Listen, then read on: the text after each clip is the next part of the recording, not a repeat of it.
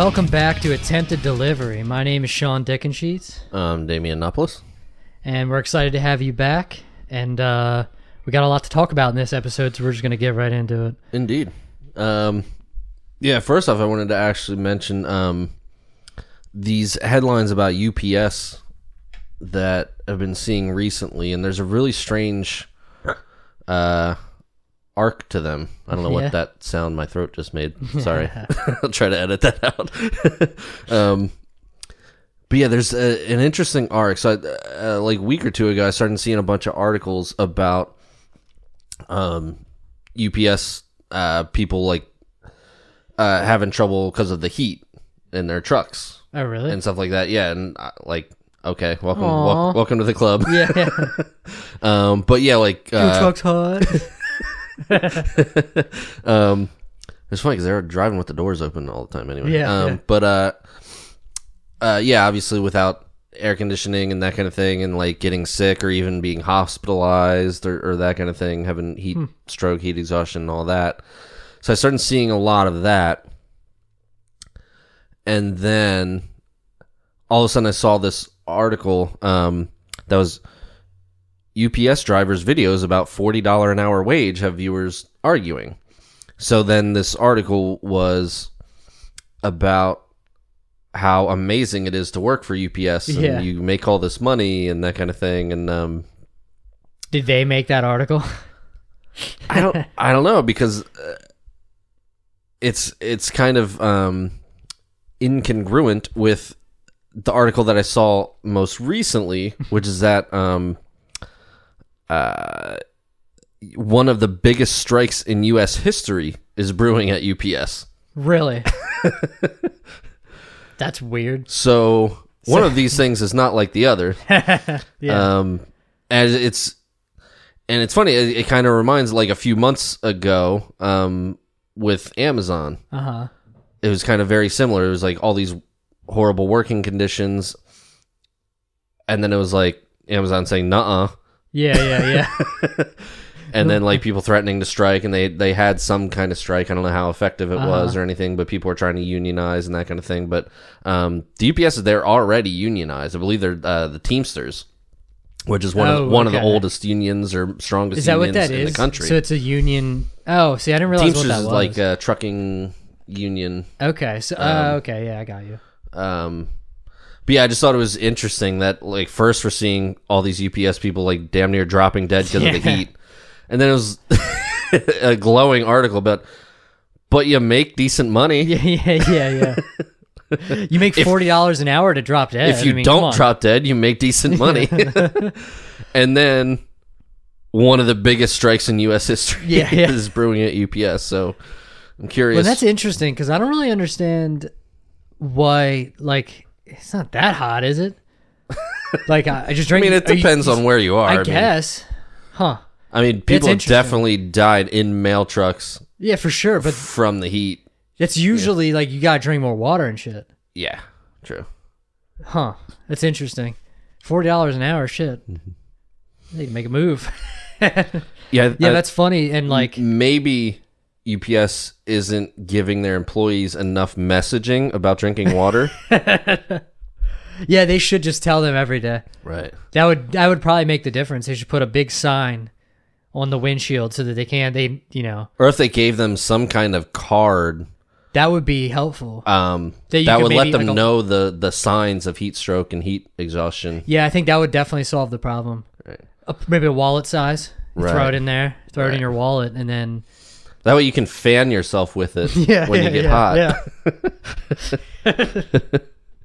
But yeah, apparently negotiations are set to begin in spring between UPS and the Teamsters. In spring? That's long as fuck away. In the spring, yeah. Just in time for another hot summer season. Yeah. Well, their current contract ends in July of 2023.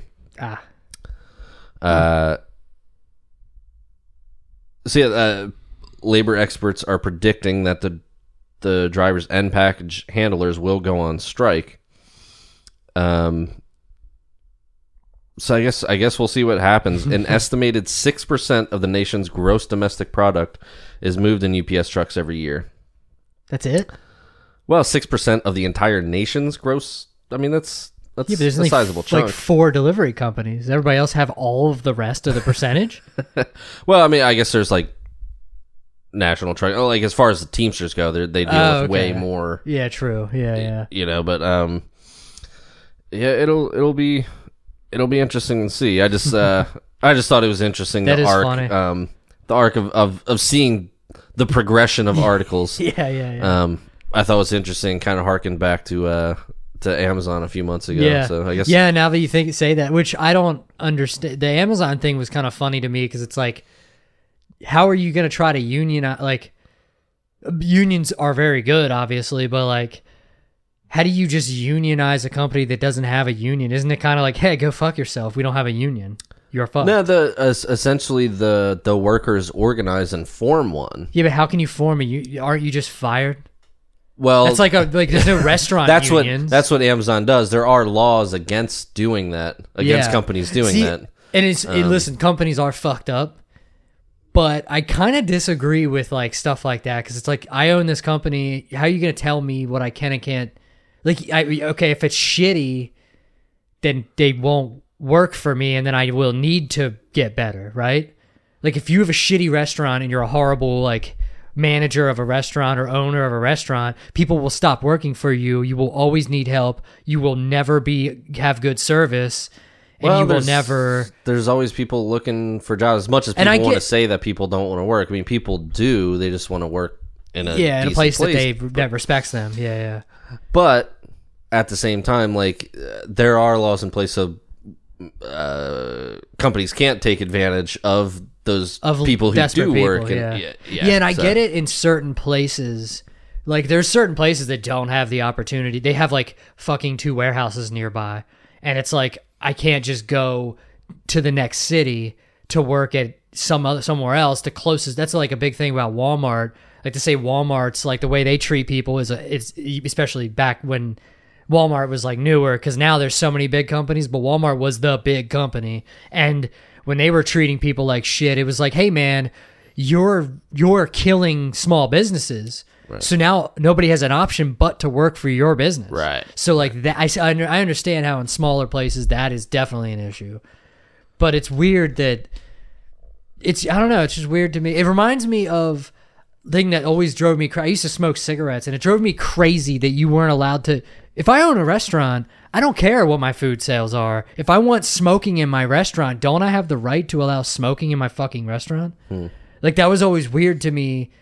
That like that the law that like the government, a state law that it's like, how dare you make? I'm sorry, do I not own this fucking business? Like, how dare you make a law stating that I can't let smokers be in my? You know what I mean? Isn't that I always thought that was weird. I get that. I guess because it's a public place. Yeah, but don't go there. But it is also a private place at the same. So I kind of get what you're saying. Though I was super thankful in Maryland for sure. Because when I first started playing shows, it was just in a cloud. I never smoked cigarettes, so I was just constantly in it.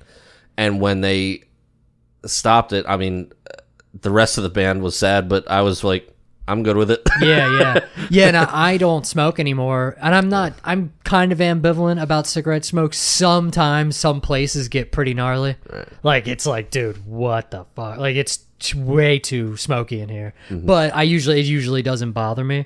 But I just think it's like crazy that you can make a law against. Like, I own this restaurant. What are you talking about? I want this to be a shit show. Like, I want this restaurant to be a dive bar. I want there to be smoking everywhere. Right. How can you make a law against that when nobody has to go into the restaurant?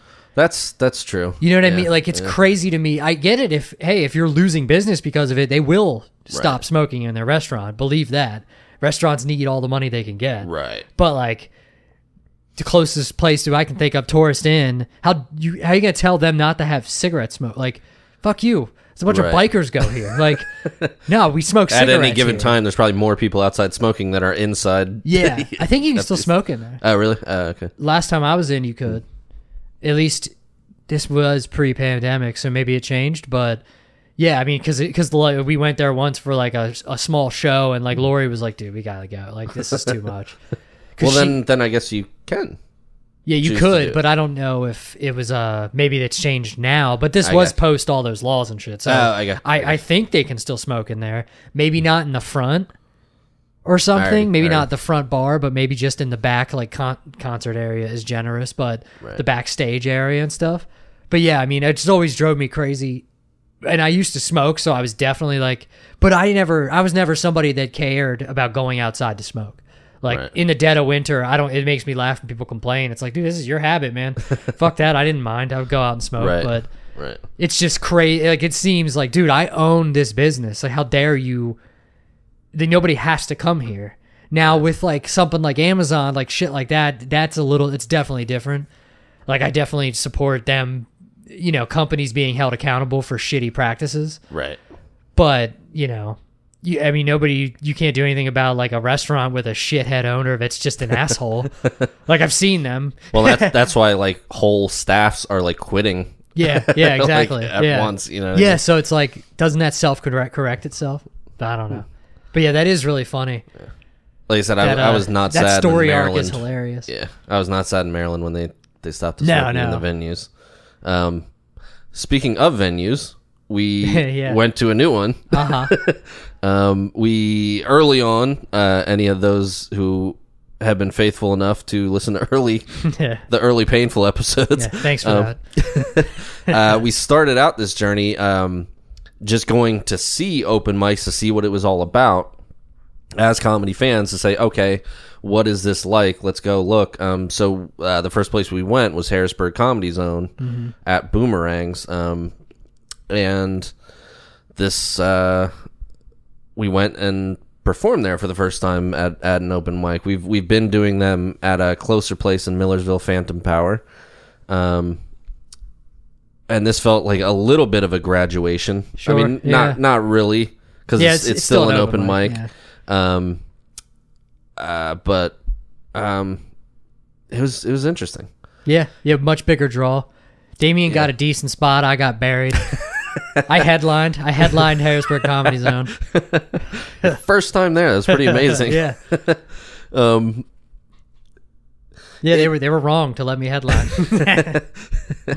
But it was funny because you made a pretty funny joke about it. Like the host was roasting your name a bit. Yeah.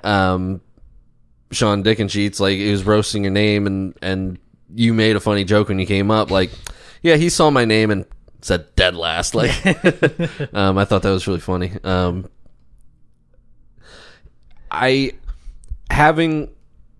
It was not our first open mic experience, and having done like, I don't know, 7 or 8 of them, or however many it is at this point, at Phantom Power, at least we were going there not completely green and out of the blue. Yeah.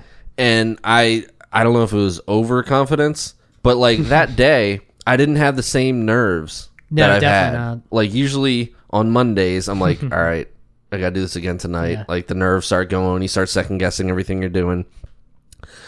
But I didn't have any nerves. I was like, you know, this is just, it is what it is. And I'm comfortable. I've done this a few times. So I felt really comfortable until we walked in. Yeah. And then I was like, holy fuck. I don't know if how did you feel about it going? I didn't have any nerves on the way there. I definitely got a little bit I got more nervous like waiting, because I was fucking number 36. Yeah. But yeah, no, I didn't have like, it wasn't too bad. Like walking in, it's definitely funny because it's like actually it's a bar and stuff. Like it has business other than that. When we go on Mondays, it's just for the open mic. That's the only thing that anybody's there for. Right. But it was like, oh shit, how many people are going to be watching? Like, I literally didn't, I didn't really know.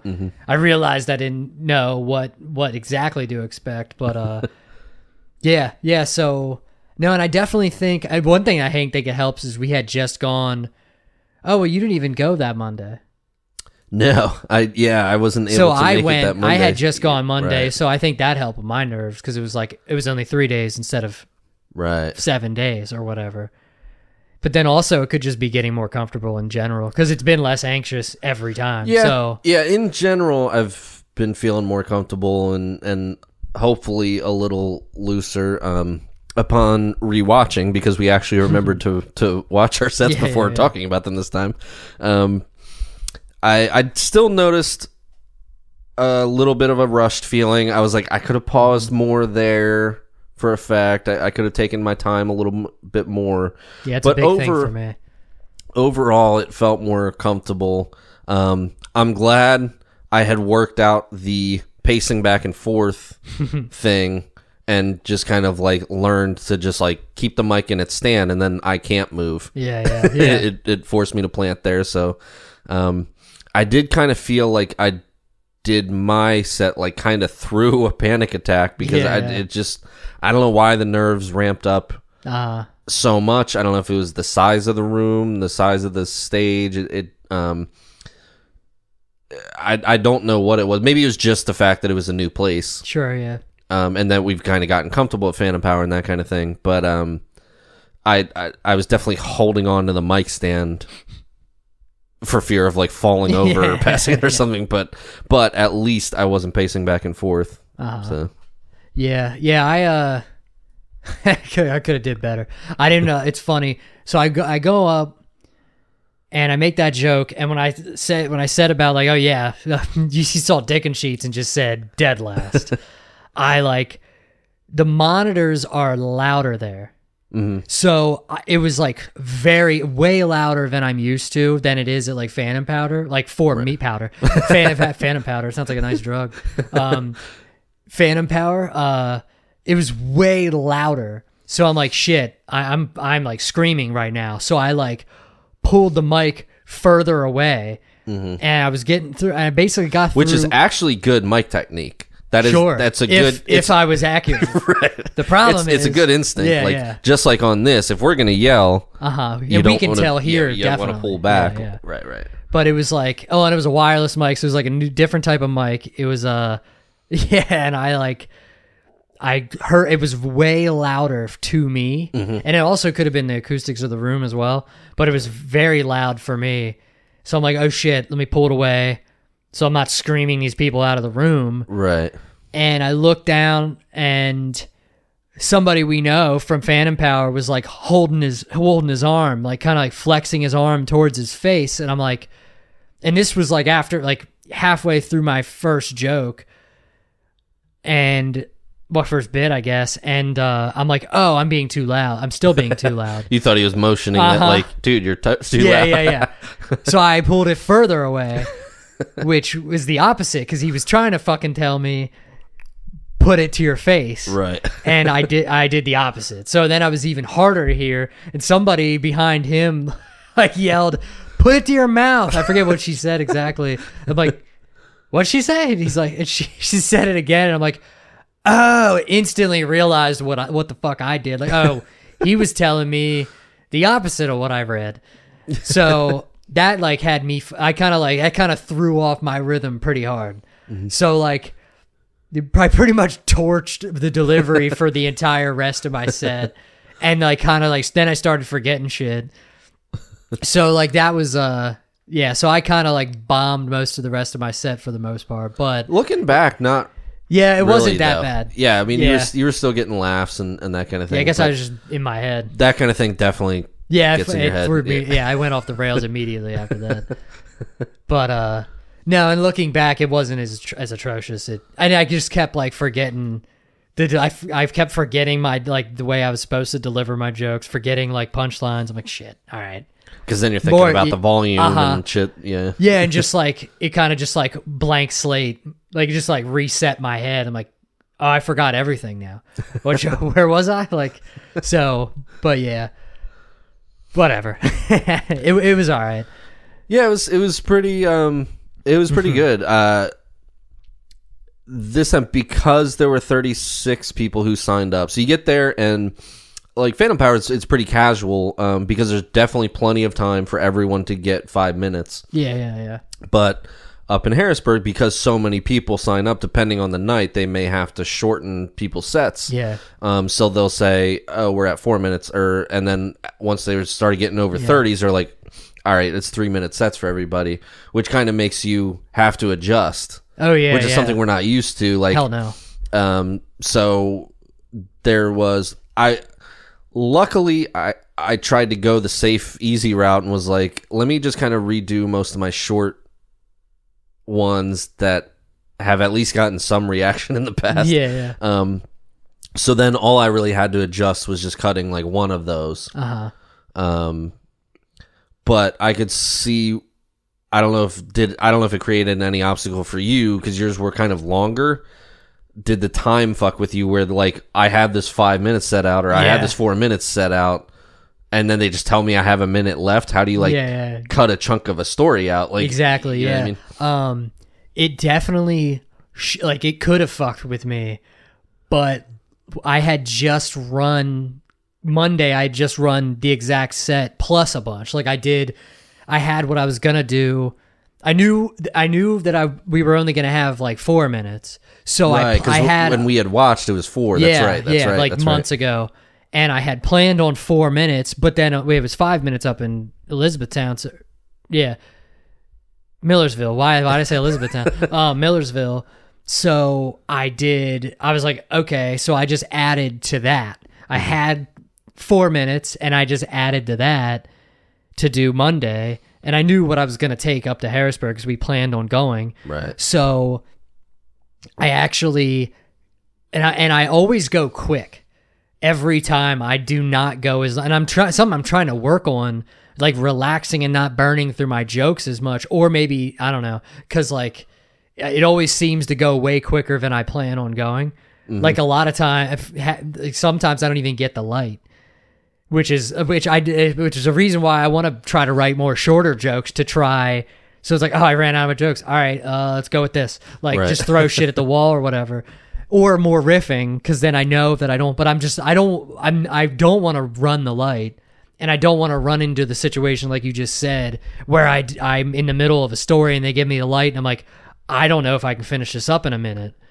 So but luckily, like I said, I had just done it on Monday. So when we sat down, we knew it was going to be 3 minutes. So I'm like, all right, how long because I had 2 basic jokes that I wanted to do, 2 bits, I guess, or it's kind of 1 bit that I wanted to do. And I had a couple extra jokes that I was going to add to that. So I was like, maybe if I just cut those, but I don't even know if that's short enough. And I had just done it on Monday. So I actually, when we were sitting down to wait for the show to start, I listened to my set from Monday on stage, because I knew that would be accurate. Because I knew that would be rushed, because I always rush on stage. I always rush when I actually do it live. It'll give you a better sense of how long it takes. Yeah, so I literally, and I recorded it. So I fast forwarded to like where it starts, to where the jokes at themselves start, and it was like it was almost exactly 3 minutes. So I'm like, oh, sick. Nice. I'm golden. So like, I wasn't even worried about it at that point, and then I ate shit anyway. So I was like, "Oh, I'm good. I'm fucking golden. I'm not gonna forget this. These are jokes that I've done, like I already done before. I actually know these pretty well." And then I forgot them because I shit went off the rails anyway. So it was funny that I wasn't worried, and then and then everything just like went to shit anyway. So it was like, damn it, I wasn't even worried, and it still got fucked up. It's but at least, you know, we don't have a ton of experience, but at least we're learning, and you could make that adjustment on the fly. You know, well, and apparently, dude at Phantom Power, I found out, adjusts volume for people.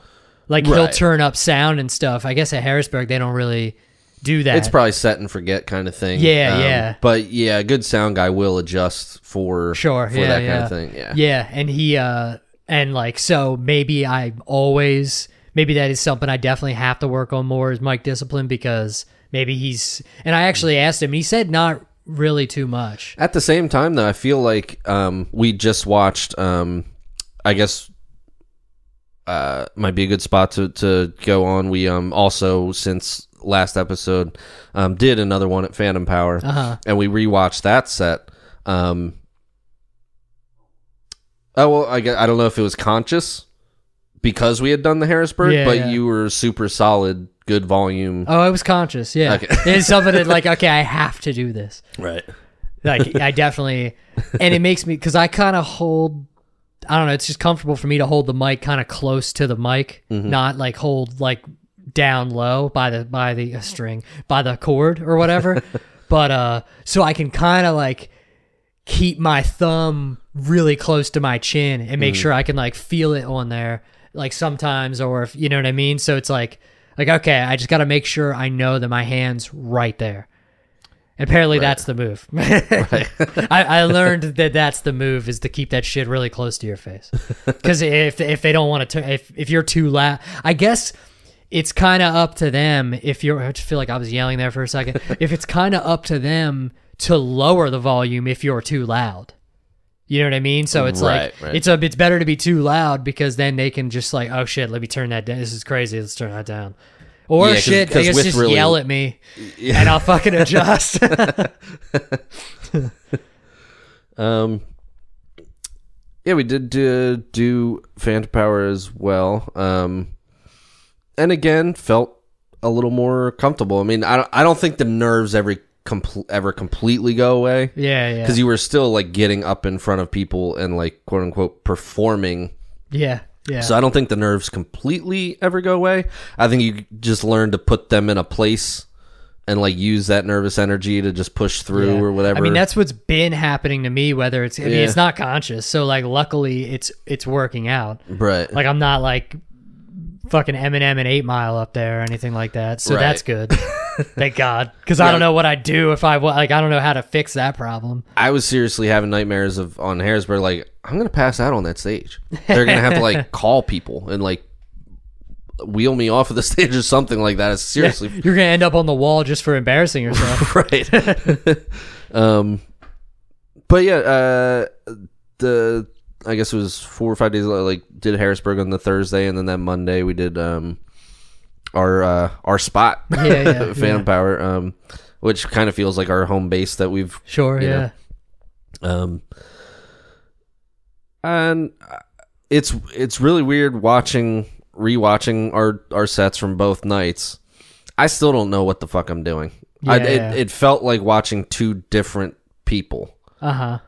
It was two different approaches, and I don't know what I want to do, or some kind of combination of both. I feel pretty happy about both performances. I felt like they went all right. I definitely noticed stuff like, like I said before, like I could have paused here, I could have delivered this differently. At Phantom Power, it was just two slightly longer ones. And I guess I'm still just trying to feel that out to what feels better. I don't know how to work it out, meaning I just keep coming up with ideas and then just seeing if they work, but I have a hard time trying to like go in any particular direction. Yeah. And I don't know what is right for me or what works better or will work better. I feel like I'm still on just like the throwing shit at the wall and seeing what sticks phase. Yeah.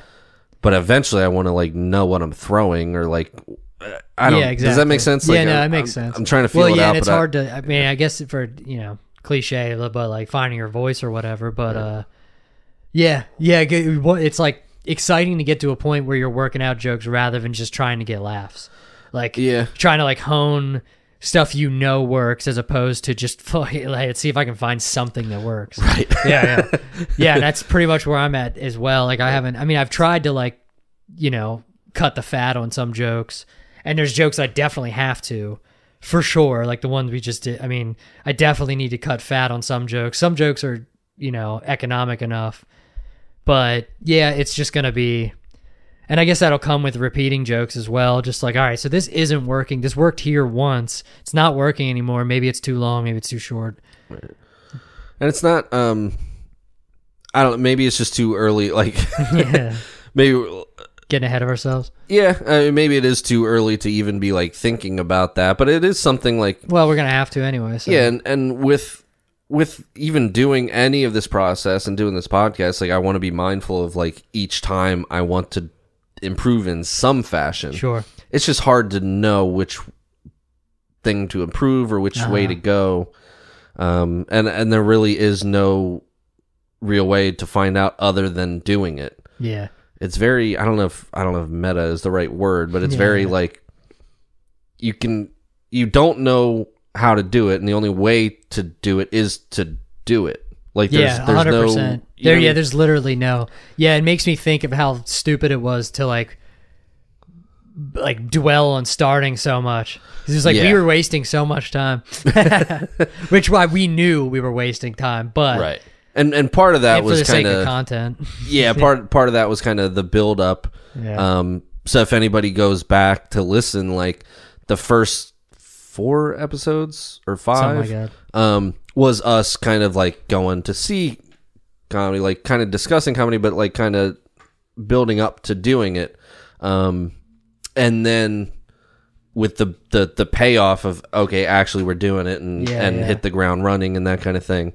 So I think it was, in a sense, it was way too much analysis paralysis, overthinking it. for sure. But at the same time, I feel like it kind of created an arc that if people would follow, it would pay off in some fashion. Yeah.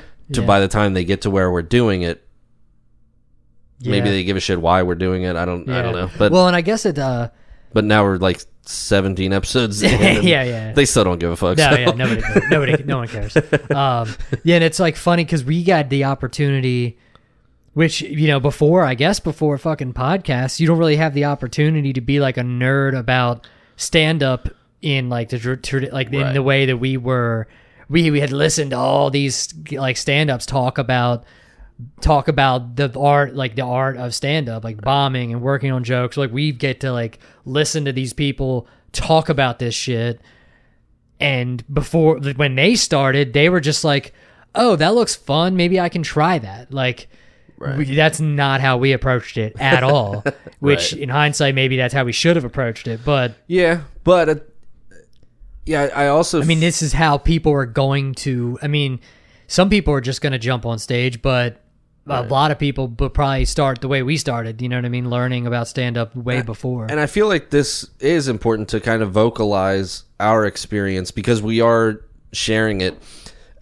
Any season... We've said this before, too. Like, any seasoned comic who's listening to any of this is just like, shut the fuck up and go do it. Sure. Yeah. But at the same time, I feel like we're just vocalizing the mindset of anybody who starts out in this. Yeah. I guarantee anybody who started out in this has had many of these thoughts. It's just we're just trying to vocalize them and figure it out. We're just pussies. That's all this is. We're just trying to figure it out in real time, not to tell anybody else how to do it because we don't know. Yeah, it's just we're just talking out loud like, we're figuring it out. Yeah. So when we know, you'll know. Yeah. Yeah, exactly. This experience of Phantom Power was the first with a really fucking obnoxious crowd. I'm glad I almost forgot about I didn't know if I wanted to talk about it. Real quick. Yep. You bought me a drink on Monday. I for sure was going to forget that I bought you a drink on Thursday. Because you repaid me for it's like, do you ever like realize one of those I was absolutely gonna forget that. This is like a mundane thing, right. Like, did you Kate ever tell you something? It's like, oh yeah, okay, and then in your head you're like, oh, I don't know much, but I do know that I was not going to remember what she just fucking told me. Oh, 100%. Like, it doesn't happen often. There's always a chance I'm going to remember, but that I was definitely going to forget for no particular reason. We have this bench coat rack thing by the front door, and we had bought it or ordered it or whatever, and it was just sitting by the front door for a long time in the box. And finally one day I come home from work and was like, you know what, I'm gonna put this thing together and get the brownie points for being proactive and putting this thing together. And so I get it, I have her stuff hung up so when she opens the door it's just already there and in place. And she's like, you do remember that I was gonna return that, right? I'm like, I do now. Did you keep it? Yep. Hell yeah. It's still there. Why was she going to return it? She didn't like it? Color or something like that. So. Better get the paint. Yep. What the hell were we talking about? Obnoxious. Oh, yes. See, I forget things. Yeah.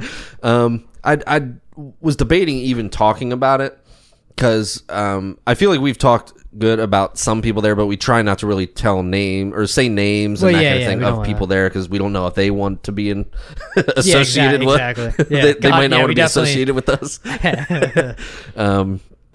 But I have a feeling that we're not going to see this person ever again. I don't remember his name either, so I don't. That's really, either. really irrelevant. I did not know that he was going to be going up, but from the beginning, it was just constant input from this person.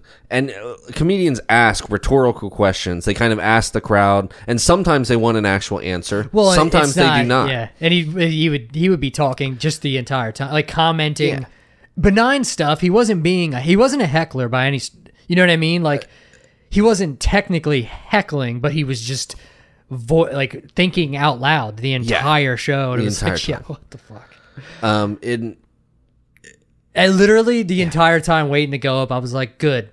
We need one of these. I have no experience with this shit, so let's see how this goes. Yeah, and he got handled by a few people in different ways. And it was good for the experience because I'm sure that's not the last time. No, definitely not. But this is again, we are not coming from authority telling other people how to do comedy. But at this point, there are some things that you can do as somebody going to watch comedy. Yeah. And it's nothing. One of those things is shut the fuck up. Like, sit there and listen. It was just a constant answer to a question nobody asked. He was just constantly like talking to the comedian as if he was the only one in the room. Yeah. It was brutal. And people were kind of like acknowledging or kind of a joke, like, all right, dude, like, you know what I mean? Like the host several times was just like, all right, this guy. But one of the most beautiful moments came when a really seasoned regular, like he does actual like legit shows in addition to the open mics. He actually, and he was just sitting there and just finally looked over and was like, yo, shut the fuck up. And I was like, it's so fucking funny.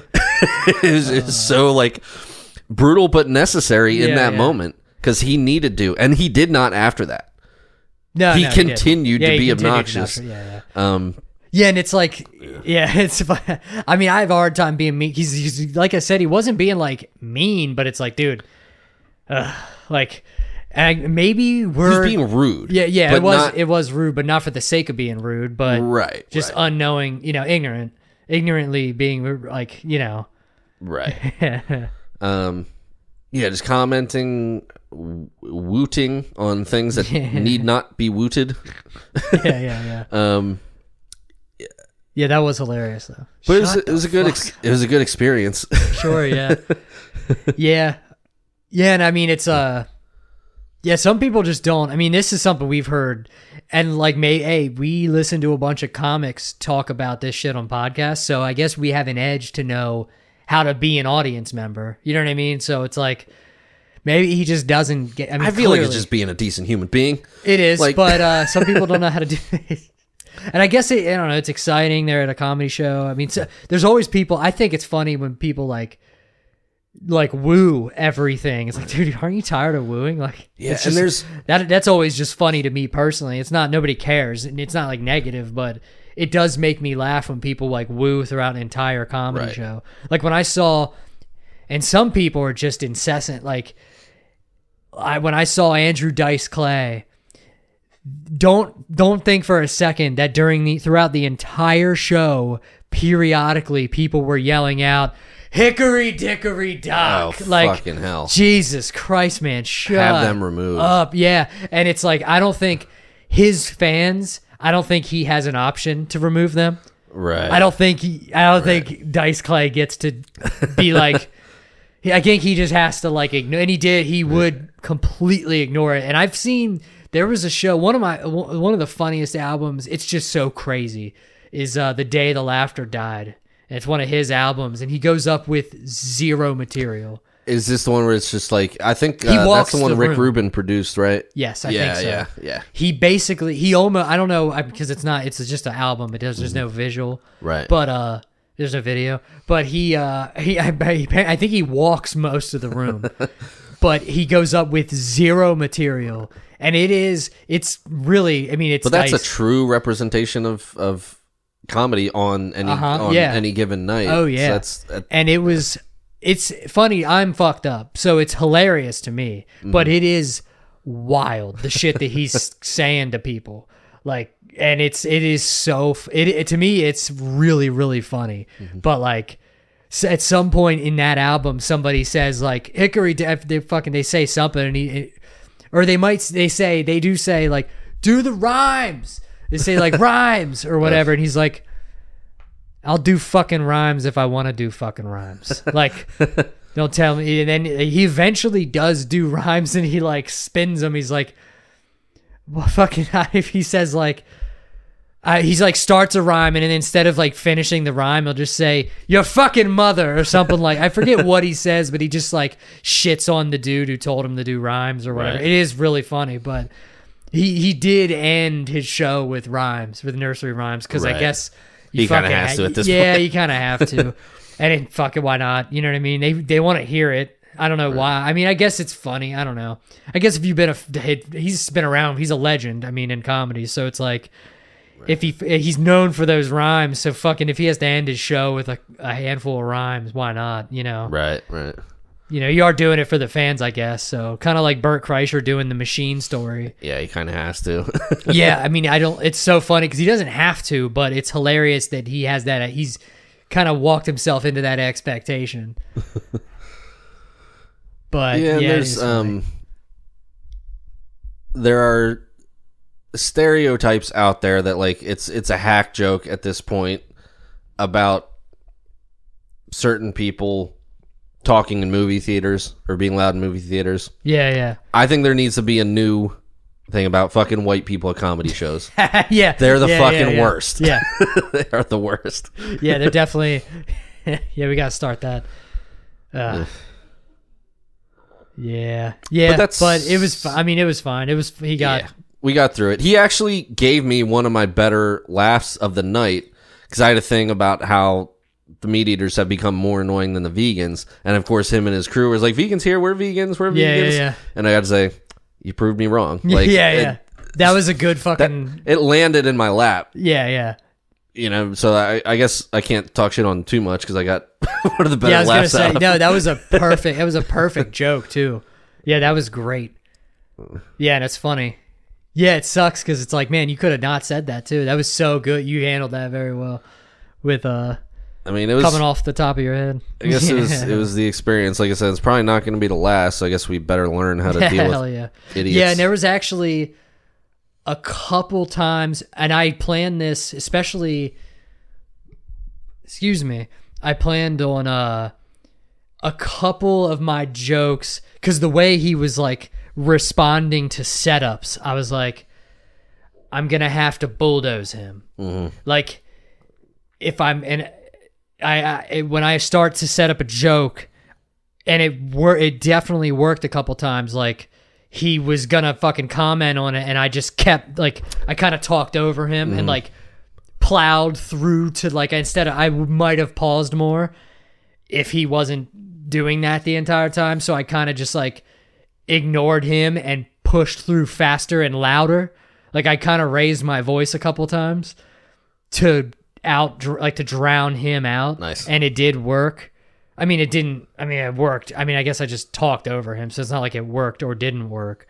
But I didn't want to lose my momentum. Right, you didn't allow him to steal that moment.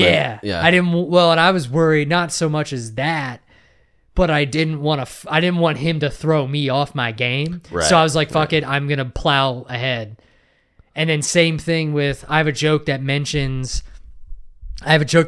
Blue Lives Matter and then mentions Black Lives Matter immediately afterwards.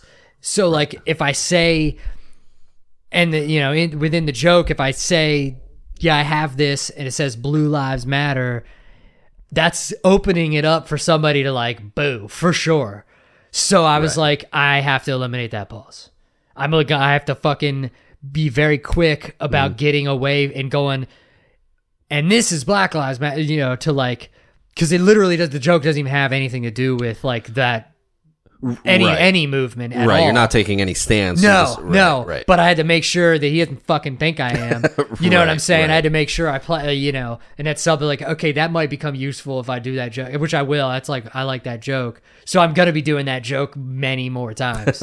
So like, I'm glad that happened because I'm like, oh, okay, I know that depending on the crowd, I might have to fucking pick up the pace on this joke right here real quick. Right.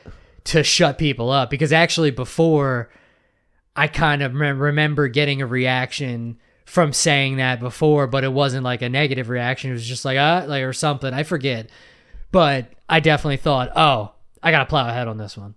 So I guess in retrospect, thank you. This obnoxious person was maybe our greatest teacher that evening. Don't give him credit. Yeah. Probably was, though. I mean, to be honest, yeah, definitely. It was another learning experience. I mean, for sure. We hadn't really experienced that as of that time. Yeah, I guess we didn't really. I'm trying to think back, but yeah, we never really had anybody doing that kind of thing. People are reasonable. most of them. Yeah, most of them. Speaking of reasonable people,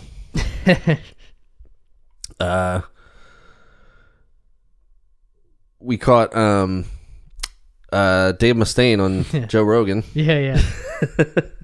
Dave Mustaine's reasonable. Well, I grew up. I was always a huge Megadeth fan. We've talked about music and metal quite a bit. We apologize. We're gonna be using a word from our band list, and you're just gonna have to deal with it. bands from us talking about, because somehow they seem to work their way into every conversation, which I defend. We talk about Metallica way too much on this podcast, right? But one, it's a band that we both like a lot. Right. We both love Metallica, so we end up. It's easier for us to relate to, like, because I love Avenged Sevenfold, but you don't really care about them, so it's like it's easy. It's middle ground that we both understand references or comparisons to, and also it is Metallica. They're one of the biggest bands in the face of the earth. Right. Definitely the biggest heavy metal band, right? I mean, nothing comes even close. Right. I mean, as far as mainstream success, and they're still relevant. They were just in Stranger Things. They're still touring fucking all over the world, so it's easy to bring them into and to compare. And we like music, so we do compare music to comedy a lot. Right. So, it's just funny how it works into every we've made it a point to like not go there, but we're gonna have to with being one of the original members. Yeah, exactly. Now typically I only really listen to Rogan for medical advice, but no, really, I don't listen to his podcast a lot, but I will listen depending on the guest. Yeah. Because it is such a long thing. Like, I want to listen to Tarantino for 4 hours. Exactly, yeah. I don't care who's interviewing. I want to listen to Oliver Stone. I mean, it is. They are like, that's it's the best example of long form, authentic conversations. You know what I mean? Like, right. And I'm interested to how you felt about it, because I'm not super into like the lore of Megadeth and stuff. And that's why I was interested, because as a fan, like, I feel like I know Megadeth inside and out, and know a lot of the history in Dave Mustaine. So I'm curious of your thoughts as someone not super familiar, hearing him talk for the first time. Maybe, I don't know if you ever heard or seen any interviews. Literally listening to him talk for the first time. Okay. I know nothing about him. Him personally, I know a little, and I don't know much about Megadeth either. It's just like, I kind of like... I want to get your initial take first. Okay. Because you have no bias Yeah. So, first, that podcast is a very good example of the whole, like podcasts are a lot of them, a lot of these, I mean, we are kind of trying to present our content, I get, if you want to call it content, but it's authentic conversation. Yeah. At the end of the day. And most podcasts are, especially, maybe not, actually, that's probably not true. Most comedy podcasts are. Right. I don't want to say, because there's a lot of like historical ones. There's a lot of murder podcasts. There's all kinds of podcasts. And that's the nature of podcasts, is literally doing whatever you want. But most literally, I guess all of the ones I listen to faithfully are just conversations at the end of the day. They cover stuff, they cover current events and shit, and sometimes they're trying to be funny, but literally all of them, at least some of each podcast, is just a conversation. And this highlights how authentic podcasts are, because this was not the most interesting podcast I've ever seen. Yeah. It was very much, and that's kind of, it's funny because you could tell that they are talking, it's just a conversation between them. Right. So it's like definitely not aimed at content, because literally right off the bat, Dave Mustaine does jujitsu and stuff. And as soon as I heard that, I'm like, oh, I see where this is going to go for a while. Yeah. I don't know. I don't do jujitsu, but I do. And I've thought about it because I definitely am I'm very interested in jujitsu and fighting and stuff. And I like fight sports. I'm not super knowledgeable. I've learned most shit about fight sports from Rogan, from other people that just like boxing and shit. So I've learned, I can stay engaged in the conversation, but I don't need to listen to the conversation. And that's like the first pretty big piece of the podcast was about talking about fighting and MMA and like. I think he was maybe trying to get in and relate to Dave Mustaine a bit and maybe try to find a common ground. Well, yeah. And it was funny that he was like Dave Mustaine's super into like mixed martial arts. Like, oh, I wouldn't have guessed that. And like has been for years. Right. That is something I did know. See, I had no idea. So I would have probably anticipated that. But yeah, and it's funny because like Rogan isn't exactly like a super big metalhead. He's obviously familiar with, I mean, he grew up with those fucking bands. So it's like he definitely knows some stuff, but you can tell he's not you. Like you're a metalhead. Right. So, and I'm kind of, but I'm not even, I would be like a shitty metalhead. You know what I mean? Like I wouldn't be, I kind of am too, but at least as far as like kind of like the big four, I know a decent amount. Sure, yeah. And I don't know shit about any like current, besides like Avenged Sevenfold, if you can call them metal. I mean, you probably wouldn't. Yeah, but I mean, I would say so. Depends on the album. True. You know what I mean? They started off hardcore like punk. Yeah, true. They are all over the place. So, but like I do like a lot of metal. I like a lot of grunge and shit too. So maybe you were in like metal bands and you play like metal guitar. So it's like, yeah, he was one of my heroes. I mean, I credit them. I never really took formal lessons. When I first started, my dad taught me some stuff, but beyond that, I just grabbed the Metallica and Megadeth books and started with what I could play. And then once I could play that, I'd just keep learning. And then, I essentially credit them with teaching me how to play. Because I would just learn their songs and then eventually branched out into other stuff. But that was the core of my learning. Yeah, and some of the stuff, I mean, it was definitely, and I don't want to say it was boring because it was interesting, but it was a little boring. Yeah, I would agree. Yeah, and it's just like, and I was thinking, like, this is like, you can tell it's an authentic conversation because not every fucking conversation's interesting. I mean, you guys know, you've been listening.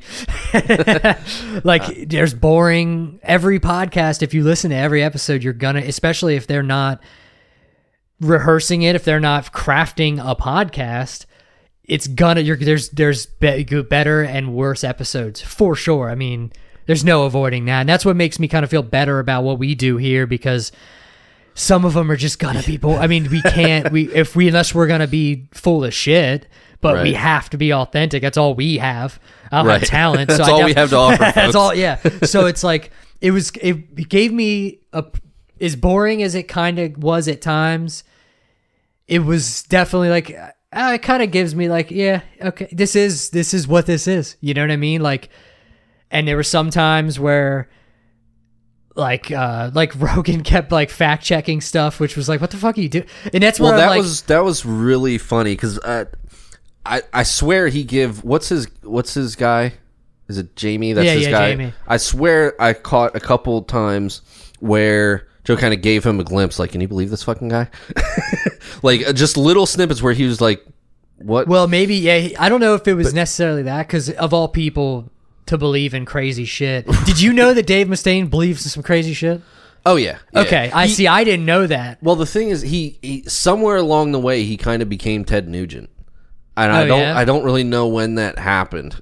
Yeah.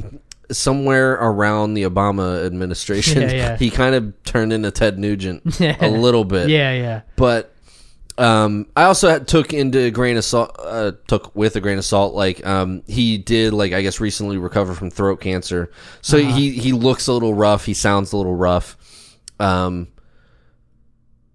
he literally has recovered from throat cancer. So I got to give the guy a break a little bit. I'm not shitting on him. He looks pretty fucking metal, so right. I don't know. He looks sick, not sick, but sick, like gnarly. But there were definitely instances where he was kind of making statements that almost needed to be fact checked. Yeah. So like, and that's like the annoying thing about. Which you have to question yourself if Rogan is fact checking you. Well, and you know what I mean? Rogan's been fact checking, and it's like annoying. Maybe he's more conscious of doing that because he's gotten so much shit. Well, yeah, and like it is annoying, and I fact check myself sometimes in real life because I'll say something and somebody will give me like a look like I'm crazy, and I'm like, no, I'm pretty sure. Wait a second, and I'll do, and then I'm right, and I'm like, see, motherfucker. It's like it's a little bit of a pet peeve for me because a lot, like, I don't know, maybe like, I don't know, but it happens to me where I'll say something and I'm like, oh, I swore that was 100% right, and it bothers me when people are super sure about something and then wrong, because I'm not. I am very. Oh, you're looking at me like I'm crazy. Maybe I'm mistaken.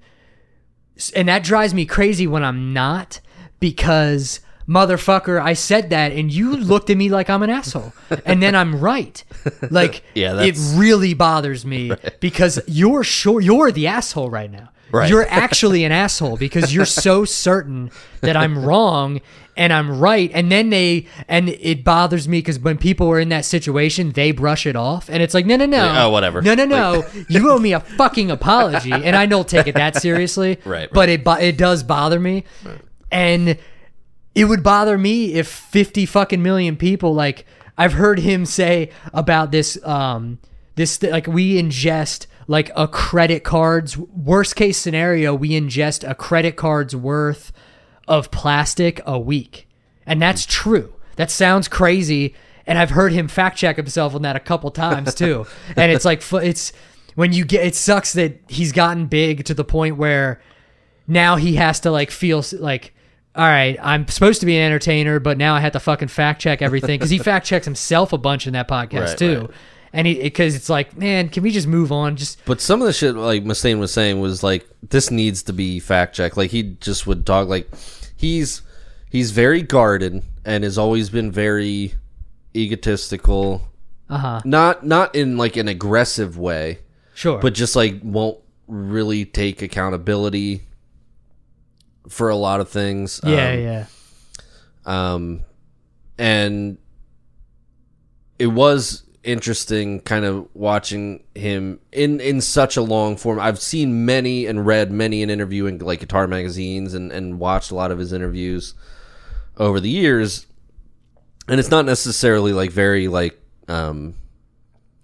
rehearsed or anything like that, but seeing him on such a long form thing, like you can't hide in a 4-hour podcast. No. You can That's hide like one of my favorite things about them. If you know, okay, this interview is going to be over in 10 minutes, he's probably going to ask me the same questions that the last 10 people have asked me. You're almost like rehearsed at that point. Like, or you can blow past questions, not answer them and shit like that. Right. Yeah. But with this, you're like on video. The entirety of it is there. he's still one of my guitar heroes and that kind of thing. It was just a strange conversation. Yeah. Some parts of it, yes, were very boring. Well, yeah, and it's also when it's like these people are meeting for the first time. Yeah. So I was like, this is kind of boring, and then I was like, on second thought, this is what it would be. I mean, they don't even know each other. So it's like, this is, I mean, and it's not, he didn't, like, I also watched Mark Zuckerberg on Rogan. Mm-hmm. He had questions because it's Mark Zuckerberg. Like, it's very easy to like ask questions about stuff. I mean, it's like, but like with heavy metal, he's Dave Mustaine. It's not like you're interviewing somebody with like, you know what I mean? I don't know how to articulate what I'm trying to say, but like, they're it's more informal. Mark Zuckerberg is fucking Mark Zuckerberg. There's a whole lot more pretense there. Yes. Dave Mustaine is just, I mean, he was kind of asking him, what was it like being fucking a founding member of Metallica? What was it like being on the road for super long time? Like shit like that. And it's more personal and that's like with an interview in like a professional setting, you have, of course it's almost easier because you're thinking of like questions. Oh, what should I interview him for? Like he didn't have many questions because it's just a conversation in most cases. Right. Now the Mark Zuckerberg episode was a little bit more refined because he probably was like, well, I have to have questions for this man. I can't. Right. Like this is the owner of like one of the largest companies in the fucking. It's not going to be like, what's it like owning one of the biggest companies? Exactly. Like, the softball questions. Like, you got to get real at some point. Yeah. But it was trying to think of how to put it in a certain place in my head. It was kind of weird. It's something like not that I like thought negatively of Dave Mustaine. It was a very strange experience watching it. Yeah. I felt much older because he looked so much older. Yeah. But I feel like it would go in waves. It would be like a normal like conversation, that kind of thing. And again, he's very guarded and well, I'm guilty of this too, like very specific with how I say things. Sure. Because I want it to be perceived the way I want it to be. Yeah. But I can see where sometimes that can come off as inauthentic or calculated or something like that. And I felt like his responses were very guarded and it just didn't feel like he was open. Yeah, and I actually kind of like, I legitimately a couple times, like when he talked about like the black magic stuff. Mm-hmm. And listen, I am open-minded about fucking everything. Like, listen, I don't necessarily believe that black magic is real. I don't necessarily believe in ghosts, but I also haven't had, people have convincing fucking stories. Imaginations are imaginations, but people have really convincing stories about ghosts. Right. I can't go all in on it. Right. Because I've never had any paranoia, any supernatural experience at all. So it's like, fuck, man, I wish I did. You know what I mean? Because I am open-minded about it, which could lead me to be skeptical about it in general. Because it's like, bitch, I'm very open-minded about this, and I haven't had any of them, so I'm thinking you're a little eccentric. But like, I think one thing that would have helped, and maybe not so much, it probably wouldn't have been as important. Maybe Rogan could have did a little bit more research, but it's hard. That fucking dude is busy as hell. Right. I don't expect him to do, because he'd have to get really into like Megadeth. You know what I mean? Like, he'd have to get really into, it's a lot to get into a whole band that's been around. They didn't go into a lot of like the member changes. No, which I was like, damn, I don't know that stuff. You do, so like you didn't need Megadeth that, but has I been wanted a that. revolving door of members. Yeah. Probably because Mustaine is the way he is. Yeah. But yeah, it's been a revolving door of members, and people have their lineups that they like. Kind of the core lineup that everyone really loved was Dave Mustaine and Dave Ellefson were always kind of the core. Ellefson, that's a whole other story of him kind of coming in and out of the band, even suing him at one point, oh, really? And then rejoining the band after suing him. And then most recently being let go after a scandal that was maybe a scandal, not really, but sort of. Okay. That's maybe another conversation for another time. Yeah. So, Wow. we're almost out of time. But that might have been interesting to get into, all the different like lineup changes and like, why do you think this is? And Yeah. You know what I mean? It would have been better with like a heavy fan of his. Yeah. You know what I mean? But what can he do? He can't become a fan. Like, oh, I'm interviewing Dave Mustaine a month from now. Yeah, are you going to become a fan in a month? You know what I mean? I don't know. It was strange because it kind of stayed surface, but then when it did go deep, it went in a weird way. Yeah. And then Mustaine would just kind of like make some wild statement. And then I think he even said at one point, like, what is this, fact check everything? Or debunking Dave Mustaine. Well, yeah. And but you're also saying some ridiculous shit at some points.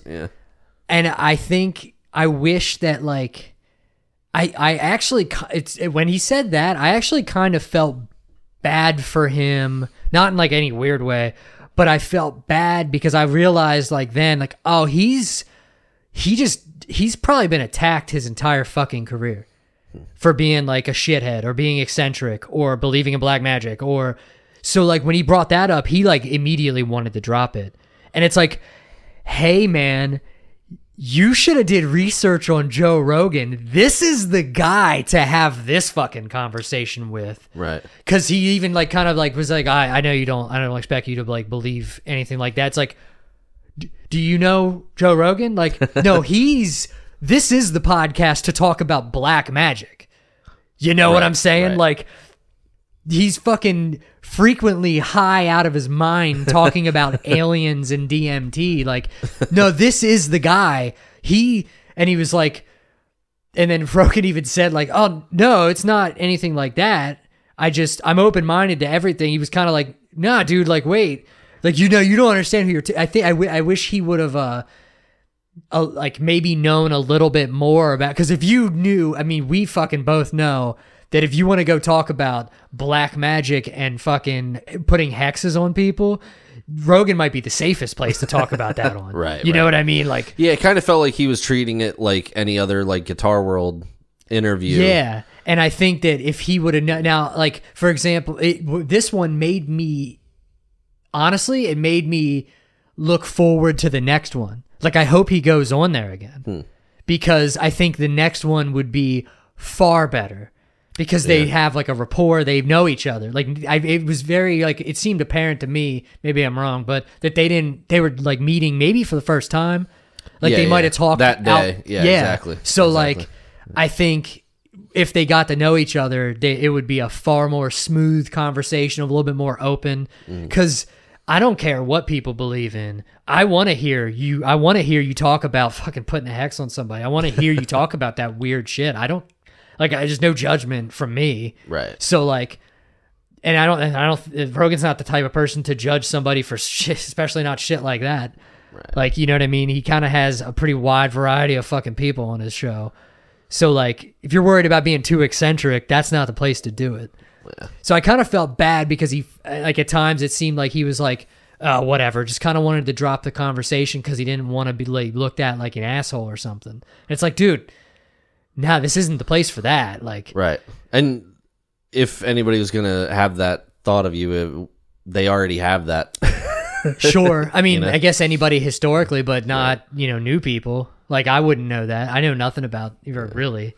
Overall, I feel like it was kind of underwhelming. I was expecting I was hoping for more as a fan. Like, he is one of my guitar heroes. Like, and as a fan, I guess I was hoping for more.